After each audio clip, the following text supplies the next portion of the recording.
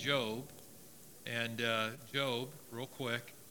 And I just want to share a word with you today. The Lord's really been downloading. It's some of it I've preached here a bunch of times, but this message is called the Power Five, and I really believe this is going to help you in this new year. Jeannie was just mentioning about contending with our faith, and in fact, it says earnestly contending. It's interesting. Sharon and I were talking this morning that prophetically, we're hearing more and more of the prophets are beginning to make that declaration about this is a year to be in faith, that there's going to be adversity that's going to try to come, and that what you and I have to do is that we have to be ready. If you've ever been on an airplane and you've flown up into how many of you have flown at least one time, all right? And usually they have to get through to a certain height, thousands and thousands of feet up. And typically what happens is that when they do that, they have to fly through clouds to get up above the clouds. They have to fly through those clouds. And you and I, we wouldn't have this experience because we're not flying the airplane. But actually, when they fly the airplane and they're in that front seat, they get to a point where they can no longer rely on what they see. They can't rely on their visibility. If they're in the clouds or they're in a storm, they cannot go by what they see, because if they do go by what they see, the confusion will set in. Confusion will set in.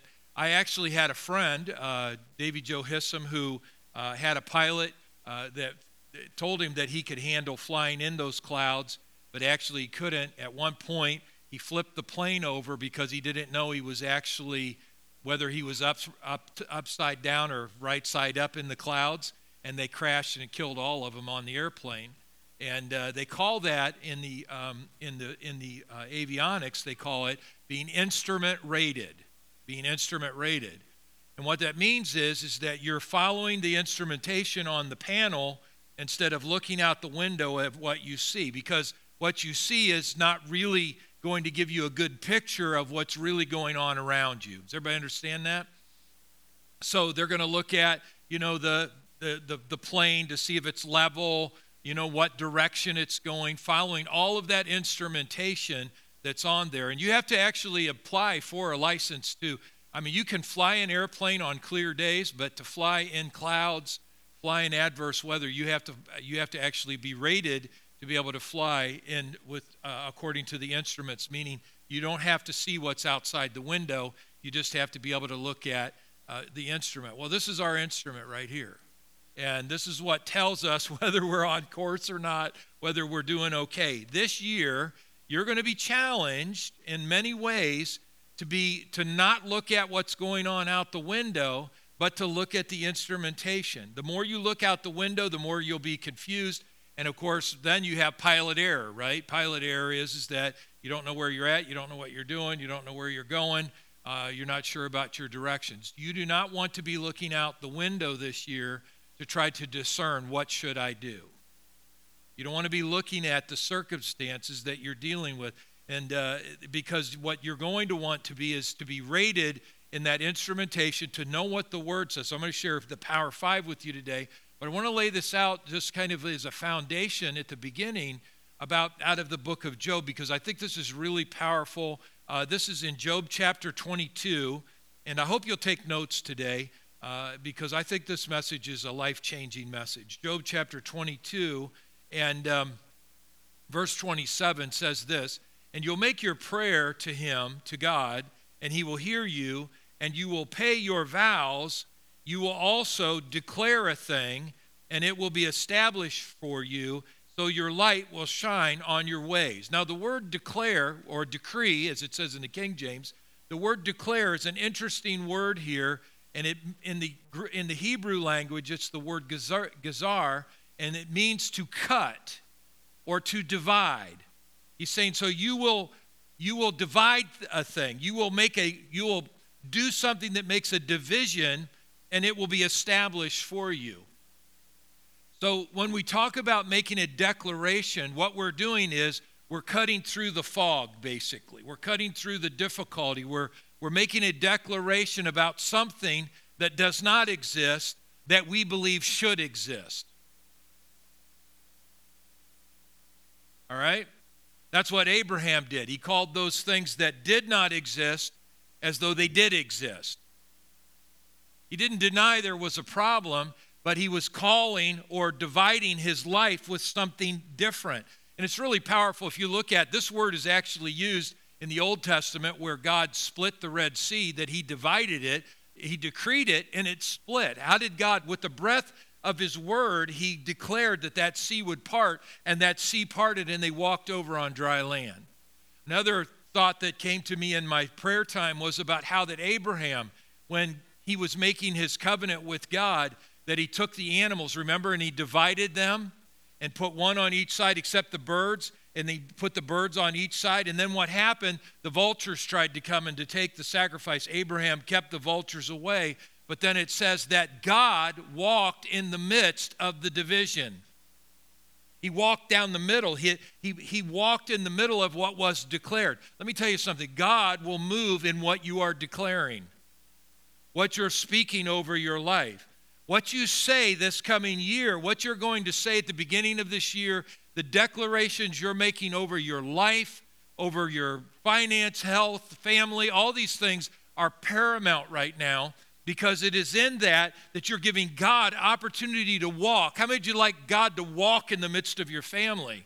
Well, then stop making the wrong declarations over them and start making the right declarations over them. How would you like God to walk through your health, right through the center of your health, and bring his presence? Then stop making the wrong declarations over your health and start decreeing what God has said in his word over you. And look, I get it. There's all kinds of opportunities we have because of the things we hear, the things that are being said to us, the communications that we deal with, that we can either respond to that and begin to speak those things out of our mouth, which then they become active in our lives, or we can declare what God has said.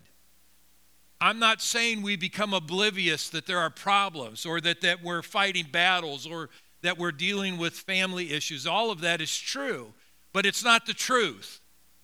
And there's a big difference between what is true and what is the truth. And the truth is what makes you free. What is true will bind you up. Will bind you up. So we have to become instrument rated, that we're able to see, we're able to fly through difficult situations and storms of life, because we're not staring out the window trying to figure out where we're at, but we're following what the direction that's given to us through God's word, that what he's speaking to us is our instrument rating. The other thing is the Holy Spirit will speak to us as well. When we're putting the word into our lives, the Holy Spirit will begin to guide us through that word that's coming into our lives. You know, the Bible tells us, and I think there's a little bit of a danger with this, that we could think, well, I just need the Holy Spirit. It is the word that opens up the door for the Holy Spirit in our lives. And so what happens to be able to hear his voice, to know what is the Holy Spirit, what is true and what is truth and what is false. And in fact, if you look at in the book of Acts 6, it tells us that these men that were picked as deacons, and this would be true for women as too, is they were full of faith, which means you can't get faith without the word. They were full of faith and full of the Spirit. That's the dynamite. Amen? That's the dynamite. I mean, if you're full of faith and you're full of the Spirit, you're going to be a troublemaker to the devil in this world. You're going to be a troublemaker. So how do we get ourselves into that place? How do we get ourselves into that place in our lives where we're declaring, making those declarations? In Hebrews chapter 4, verse 14, I think we have that verse. Hebrews 4:14, it says, seeing that we have a great high priest who has passed through the heavens, Jesus, the Son of God, let us hold fast our confession. Now, the word confession here in the Greek language is two words. It's homo, H-O-M-O, logia, L-O-G-I-A. Homologia, and homo means same, and logia means word. So when we talk about confession, what we're doing is we are homologia. We are saying the same thing that God says. We're saying the same thing that God is saying. Okay? So we're speaking the word of God over our lives, which is not our words. We're not making this up. They are words that have already been declared and decreed by God.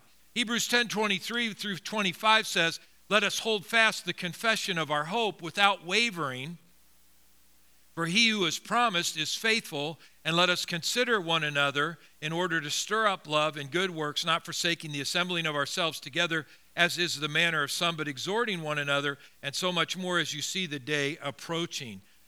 Look, to me, attending church is not an option. I need believers around me that are saying not what I'm saying, but saying what God is saying. That's why we don't forsake. The day is going to get worse, and you and I have got to be with believers who are saying what God is saying, because it's going to be too easy to become contaminated out in the world with the information that's flying at us from family, friends, media, everything that's coming at us from every which direction. We need the house of God. We need God's people, and that's not just going to happen on the internet, watching some program on the internet, even though we'll always have that. That's just in case you can't get here, but you should be with God's people, because you need to be around people that are speaking the word of God and declaring that word. One, it keeps you accountable in your life, and two, you know there's a standard. Amen. There's a standard. So, in this church, if you're sick and you walk in here and go, "Man, I feel terrible today," I can tell you we got people in here that are like piranhas. They're going to be all over that sickness, praying, casting out, whatever they got to do, believing God with you. Amen? And I think that's important. Praise the Lord. So that's going to be so important. But he said, look, in this first part, he said, "Let us hold fast the confession of our hope without wavering." That's contending at the door of faith, because it's at that door where the opportunity is. The adversary is saying, "No, you can't go forward. No, you're not going to make it. No, you're not going to have victory. No, no, no." And so what you and I have to do is we have to respond to that with the homologia. I'm saying what God says over this situation. And when people say, "Well, how do you feel?" just say, "I feel like God didn't lie." "Yeah, but I know you're dealing with this." Yeah, I'm dealing with it with the word. Amen. Hallelujah.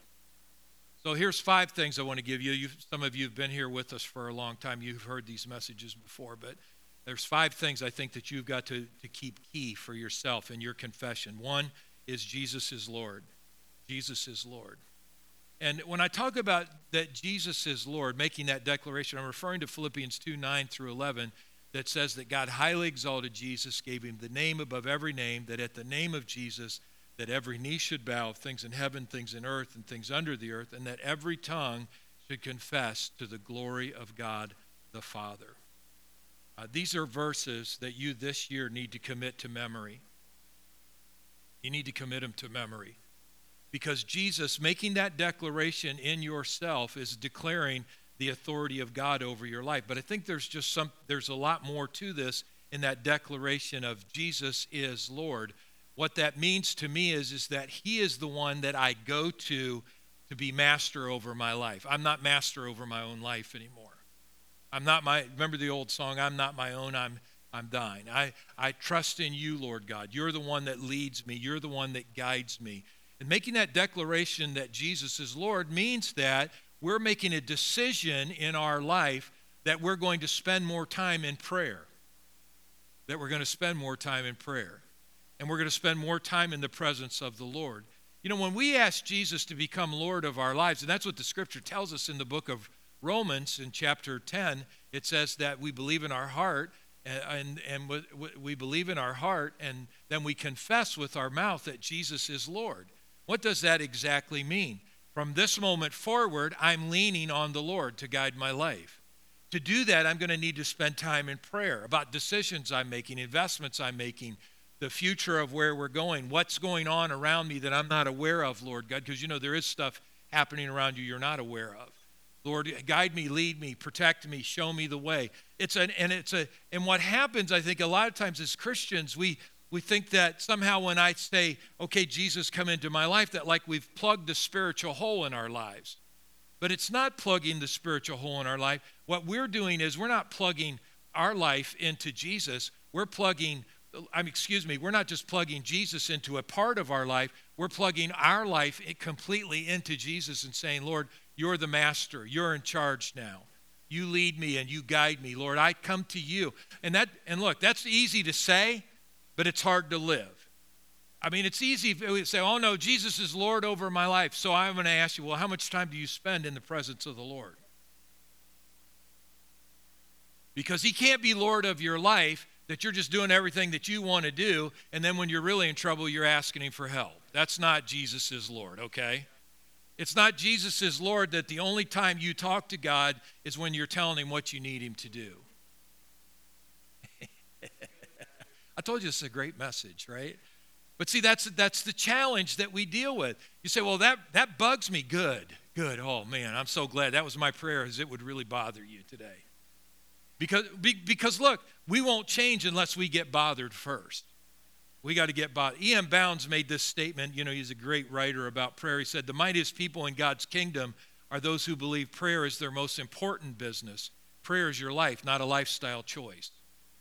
Now, I plug my life into the Lord. He doesn't just fill my religious hole in my life so that I got salvation and I'm going to heaven. He wants me to plug my whole life into him so that he can consume every part of my life, my marriage, my family, my finances, my health, every part of me, that he can be a part of it. For that to happen, I've got to spend more time in prayer. Some of you have taken my challenge and are doing it. I'm still doing it. I hope you that have told me you're doing it are still doing it. If not, get back on track, but praying in the Spirit 15 minutes every morning. At least the first thing, just stop and pray 15 minutes. Now, some mornings, I have to combine things because it gets a little crazy at times, but most of the time, what I do is I just sit down 15 minutes, pray in the Holy Spirit, and I don't do anything else. I don't look at anything else. In fact, I usually just sit in the dark and pray in the Spirit, and I have found that to be an incredible spiritual growth for my life, just spending that. And most of the time, it turns into 30 to 45 minutes of praying in the Spirit. And I find how I start my day is how I'll finish my day. So my day will be filled with praying in the Holy Spirit, praying in tongues, because I have started my day that way. Now that's just the beginning, but my prayer life is along this line where I come before the Lord and say, Lord, I just come before you today and declare that you're my Lord, you're my master over my life. Lord, I'm not going to make the decisions today. You'll lead me and guide me in the decisions. You'll bring the right people into my life. You'll create the right opportunities into my life, Lord God. You'll bring people across my path that you want me to minister to today. Amen? Hallelujah. All right. Number 2, I got to move on. The next thing that we make a declaration is I will have no anxiety. I'm not going to have anxiety this year. No anxiety.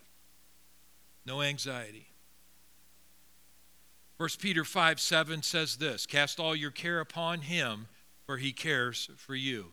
Cast all your care upon him, for he cares for you. Be anxious, according to Philippians 4:6-7. Be anxious for nothing, but in everything, by prayer, supplication, with thanksgiving, let your requests be made known to God. And then the peace of God, which surpasses all understanding, will guard your hearts and minds through Christ Jesus. Let me tell you, when you pray, it will always bring peace. It will bring peace. You pray until you get to a place of peace in your life, that you know that, look, this is taken care of. It's in God's hands. I've let this go. I'm not carrying the weight of this anymore. I'm not going to worry about it. Remember that care and worry destroy faith. They destroy fruitfulness. What did Jesus tell us in the book of Mark in chapter 4? He said that the thorns are the care or the worry of the world, the deceitfulness of riches and the lust of other things. But the first thing he mentioned was the cares of this world, because it's worry that will get in there and rob your faith. It'll rob your faith. And so what you and I do is if we're spending that time in prayer before the Lord and making it our lives instead of just a thing that we do, then what happens is we begin to break fearfulness off of our lives. I was just going to make a point, too, about prayer, how important it is, that when we pray, I have never met anyone who prays and is backsliding. Ever.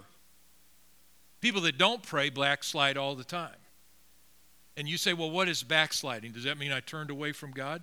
Not necessarily.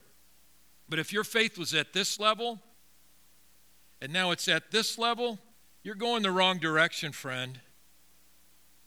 Your faith should be moving beyond where it was at.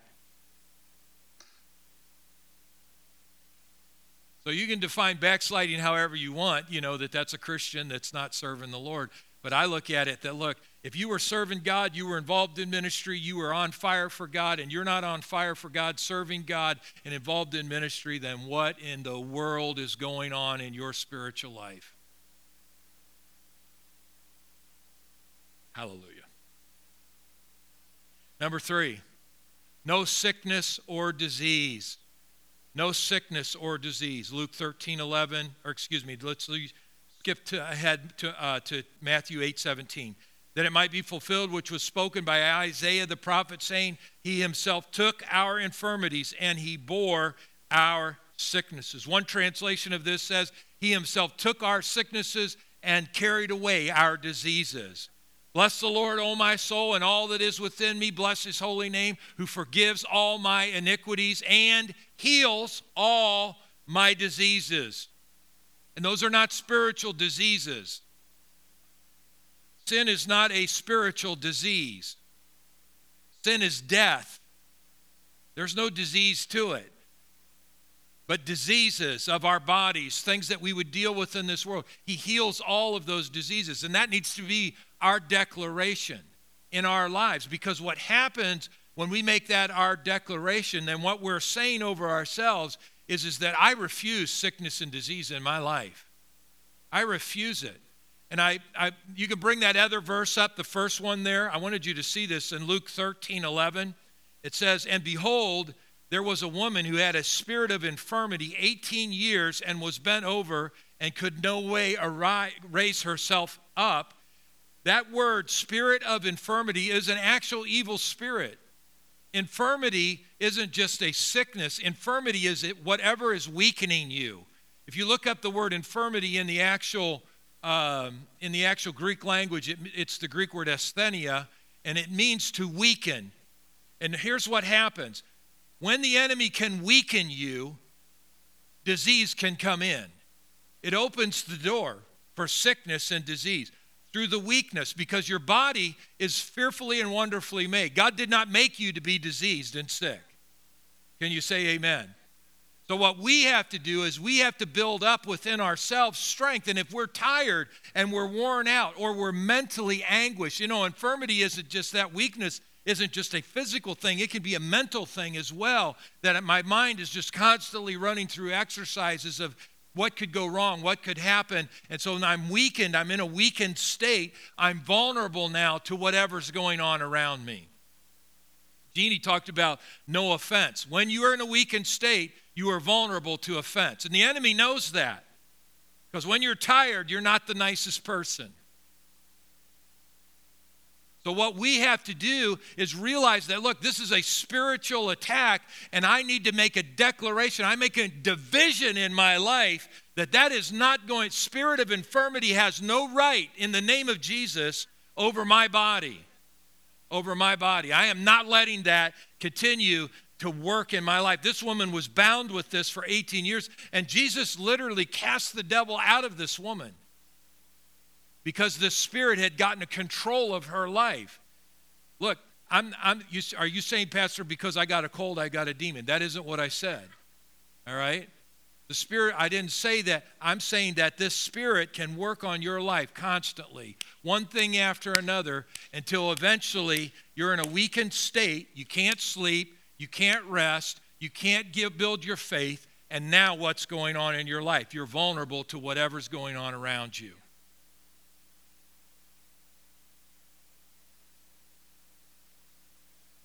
Hallelujah. Isaiah 53:5 says, He was wounded for our transgressions, He was bruised for our iniquities. The chastisement of our peace was upon Him, and by His stripes we are healed. And that is not, look, don't ever let anybody tell you that's spiritual healing. That is not, you do not need healed spiritually. You're dead in your sins. You need resurrected, not healed. Amen. Healing is for the physical body, for your mental. Everything he talked about there, he talked about wounded for transgressions, bruised for iniquities. That he paid the price. The chastisement of our peace was on him, and that's our mind, and by his stripes we were healed. 1 Peter 2:24, who himself bore our sins in his own body on the tree, that we, having died to sins, might live for righteousness, by whose stripes you were healed. So look at it. Past tense, already taken care of, already done, everything that needed to be done. Get this right in your spirit. Everything that needed to be taken care of for your healing has already been taken care of. The only thing that's lacking is that we build our faith and make the declaration or the division to split this in half and say, God, walk in the midst of my health. And you know, when God walks in the midst of our health, he may tell us to make changes. I think one of the cool things with fasting that happens, especially depending on what you fast, you find out how addicted to stuff you are. Oh, I'm going to give up sugar. I'm telling you right now, your mind is going to be thinking about cookies, right? Candy, cookies. Oh, I'm going to back off on coffee. You're going to get a headache. We talk about that in our paper that we gave out to you. You know, how there are people just can't make it without caffeine anymore. I can't make it. I can't function. Look, that's addiction, friend. That's addiction. You don't want to be addicted to anything except Jesus. Amen. I got to have bread. Oh, I got to eat bread, man. Give stuff up. Watch what your body, how your mind, your body, what does it do immediately? And then the TV helps, right? You say, well, I'm going to give up all sugar, and then the next thing you're going to see like a Betty Crocker commercial with a big old chocolate cake or something like that, or Tres Leches or whatever. You know, it's going to be something awesome. Or you're going to go to people's houses and they're going to have made it and say, hey, would you like some of this? I would love some of that, but no, thank you. So by whose stripes? It's not just about experiencing the miracle physically in your body, but it's about changing your life. It's about changing your life.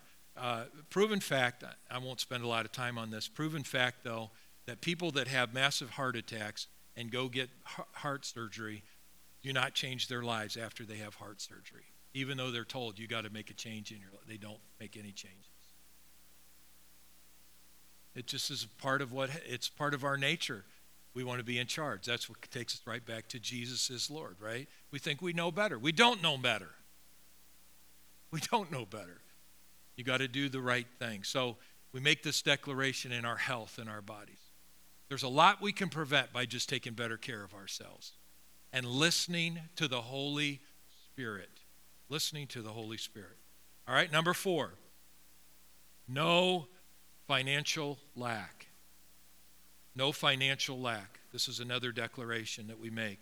According to Philippians 4:19, my God shall supply all your need according to his riches in glory by Christ Jesus. Proverbs 10:22 says, the blessing of the Lord makes one rich, and he adds no sorrow with it. He adds no sorrow with it.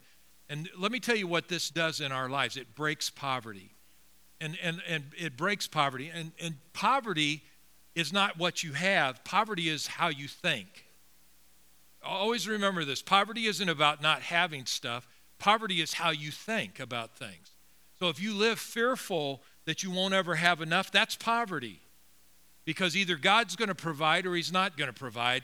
But if you're living fearful of that God's not going to provide, and you think you have to somehow make everything happen, then that's a poverty mentality, and that can happen with people with wealth. Because what poverty looks like really in the wealthy is greed. Because they're only about themselves. They're only about keeping as much as they can. They're about, who's got the most stuff, who looks best. That's all poverty. Look, we all think, wow, that's really cool. It's not cool because it's a poverty mentality. It's a mindset that says that I never have enough. You can't ever be content. You can't ever feel secure. We're hearing all kinds of stuff about, they're going to do this to Social Security, and they're going to raise the age to 70, and they're going to do this and this. And they're going to change all this, and this is all going to collapse, and we're so far in debt as a nation, none of that would surprise me at all. So here's the thing. What do we got to do? How do I deal with that? If I'm all of a sudden becoming fearful of how I'm going to make it, I have a poverty thinking, a mindset. I've got to break that by realizing my God supplies all my need according to his riches and glory by Christ Jesus. So look, he can use the government to do that, or he can create other opportunities for me to be able to do that. He can give me witty look, don't limit how God can take care of you and how he can provide for you. And so when we break this poverty in our lives, the only way to break that is that mindset, and especially those of you that grew up like I did with lack. You just always lived your whole life with lack. I mean, you never had enough food. We never had food in the cupboard when I was a kid. I mean, we would have ate all of it. If there was anything there, we would have ate. So that's poverty. That's what poverty does to you. It makes you fearful. So what we have to do in our lives is to begin to declare, make a division and say, God, walk in the midst of my need. Walk in the midst of my need. You already know. There are times, Sharon and I, we have a lot. And there are times that we don't have hardly anything. But the thing is that Paul talked about this. He said, I've learned the secret of being content, whether I have a lot or I don't have a lot. Look, I'm good. Why could he be content? Because my God supplies all my need according to his riches and glory. God knows what I need, and so that's who I'm trusting to take care of all of this. Amen? No financial lack. Number 5 of the big 5. Jesus Christ is my wisdom. He is my righteousness. He is my sanctification, and he is my redemption. This is according to 1 Corinthians 1:30. It says, but of him are you in Christ Jesus, who became for us wisdom from God and righteousness and sanctification and redemption. And when I do this, when I make this declaration, there are a couple things I walk through with this. So there are other verses, and I didn't put them up here. But the audio will be up online or the video, and you can catch up with this. So Colossians tells us that in Christ are all the treasures of wisdom and knowledge. In Christ are all the treasures of wisdom and knowledge. Colossians 1:27 says that Christ is in you, the hope of glory. James chapter 1 tells us that if anybody lacks wisdom, let him ask of God, who gives to all men liberally and upbraideth not, that God will give me the wisdom that I need, and he will not withhold it. He gives it freely to me. So I need wisdom. What is wisdom? Wisdom is clarity. Wisdom is clarity. That's all it is. If you study the word Sophia in the Greek language, it means clarity, to be able to see clearly. To be able to understand clearly. So if you're looking at a circumstance right now and you're going, I don't know what to do, it doesn't look clear, what you're saying is, God, I need your wisdom. You will help me see clearly. And look, I promise, if that's where you're making your confession, you will see clearly in the midst of that. Number 2, that he is my righteousness. 2 Corinthians 5:21 says that he made him who knew no sin to become sin on our behalf, that we could become the righteousness of God in Christ Jesus. So I am made righteous because of what Jesus did for me, not because of myself, but because of him. I am made righteous. I'm in right standing. You say, why is that important? James chapter 5 tells us that the prayers of a righteous man avail much. They accomplish much. They get things. Prayers of righteous people get things done. People in right standing with God get things done spiritually. So I'm righteous, so therefore my prayers are effective, powerful, accomplishing much, fulfilling the things that I'm believing for. And so are yours if you begin to declare, Lord, walk in the midst of my righteousness. Walk in the midst of my righteousness. The third part of that he is my sanctification. Why is that important? Because Christ, the Bible says that he has sanctified us through his word. He has sanctified us through his word. He told in John 17, he said, Father, sanctify them through thy word. And he has sanctified you and I by his word. Sanctification means we are made holy. We are made holy. Now, we should live holy lives. But as far as God is concerned in your life, he has declared you holy through Jesus Christ. Okay?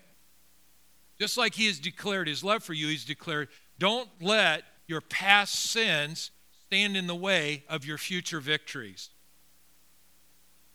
Don't let it. Because, see, that's the enemy trying to rob you of your sanctified life that you've been given by God.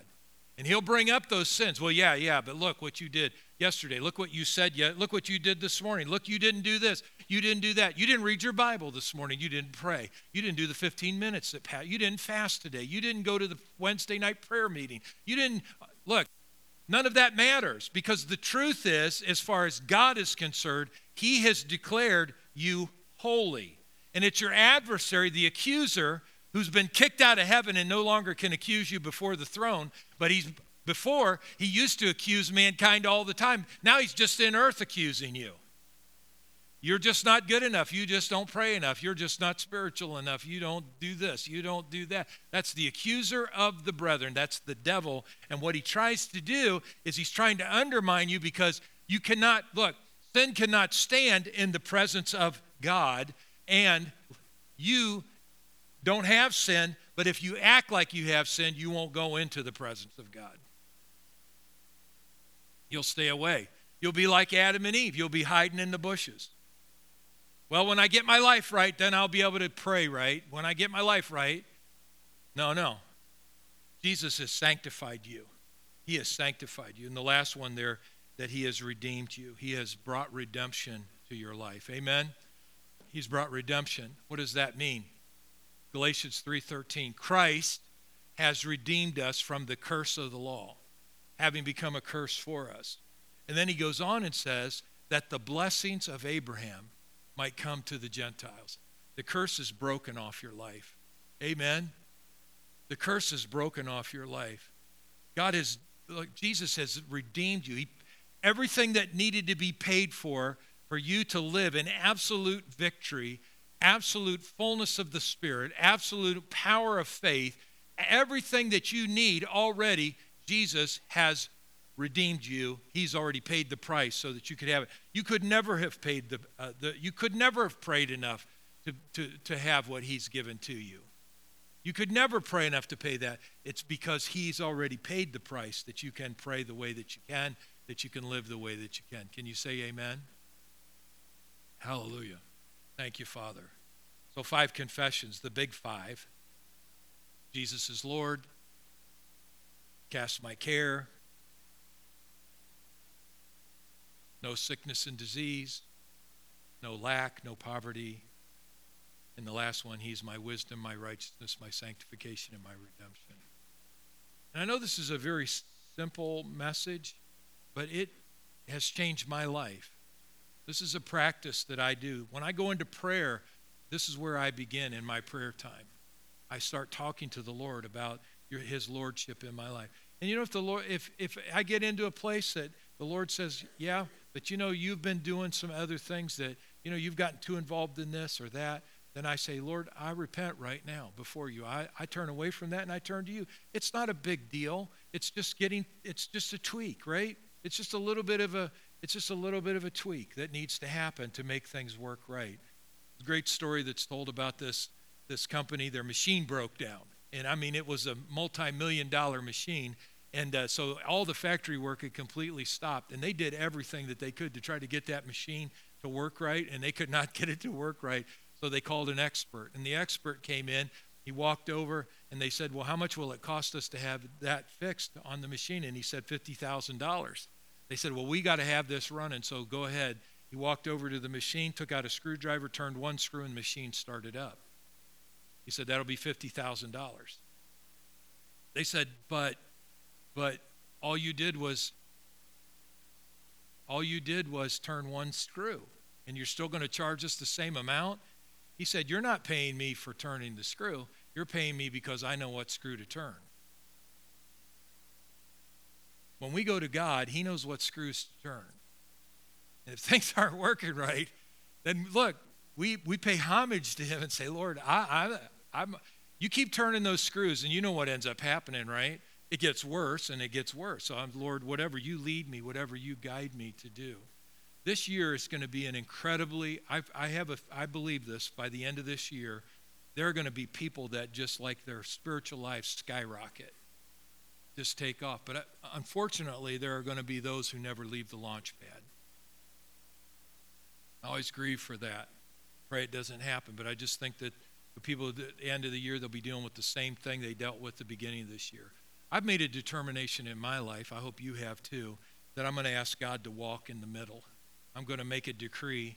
I'm going to split the sea of life and just say, Lord, walk in the midst of this. Breathe, oh God. Let your life walk in the midst of my whatever's going on, God, so that I'm able. I want to live in the victory you've already declared for my life. Amen. Why don't you stand up with me if you would?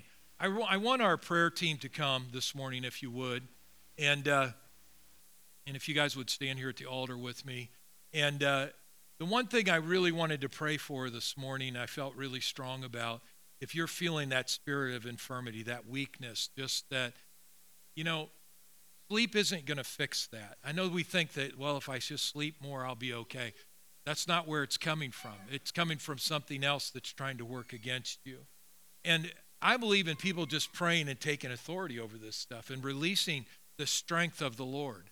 That there is supernatural power and available to us, but we are the ones that have to say, I need help with this. And as long as we try to fix it ourselves, we're just going to keep getting weaker and weaker until we finally just say, Lord, I'm going to do what it takes to do to break this spirit in my life. That woman, fortunately, she came to Jesus. She knew nobody could fix what she was going through. I need to be free from this aggravation that's working against me. So if you're struggling with that weakness, that mental weakness, fatigue, physical weakness, you're battling with, what do they call that? The thing that people get, that they're tired all the time. Not insomnia. It's a fatigue. You know the name of it. No, not mono. They just get tired, okay? Yeah. What do they call it? Immune disorder? Autoimmune disorder, right?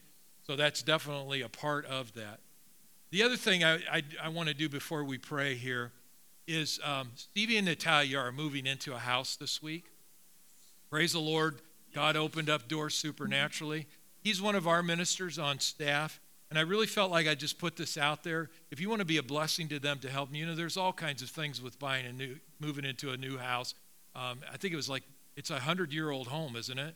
But it's a nice place, a nice farmhouse for his family to grow in. And if you want to be a blessing to them, just to say, hey, man, I just want to you can give to them directly to be a blessing to them. Sharon and I are going to do that this morning. And I just really felt, for our ministers, we should do something for them when they have needs like that. And this is a way. I know when we moved into our house in Breckenridge back some 40 years ago, that the people in this church actually gave money to help us be able to make the down payment, which was we couldn't have moved in without the help. And so it was a huge blessing. And then Mark loaned us the rest of the money, and we paid it back to him. But, it's just one of those things that somebody had to help us to be able to do it. So I think it's important for us to do that. Amen? Praise the Lord. Did you get anything out of this message today? Praise the Lord. Chuck? Glory.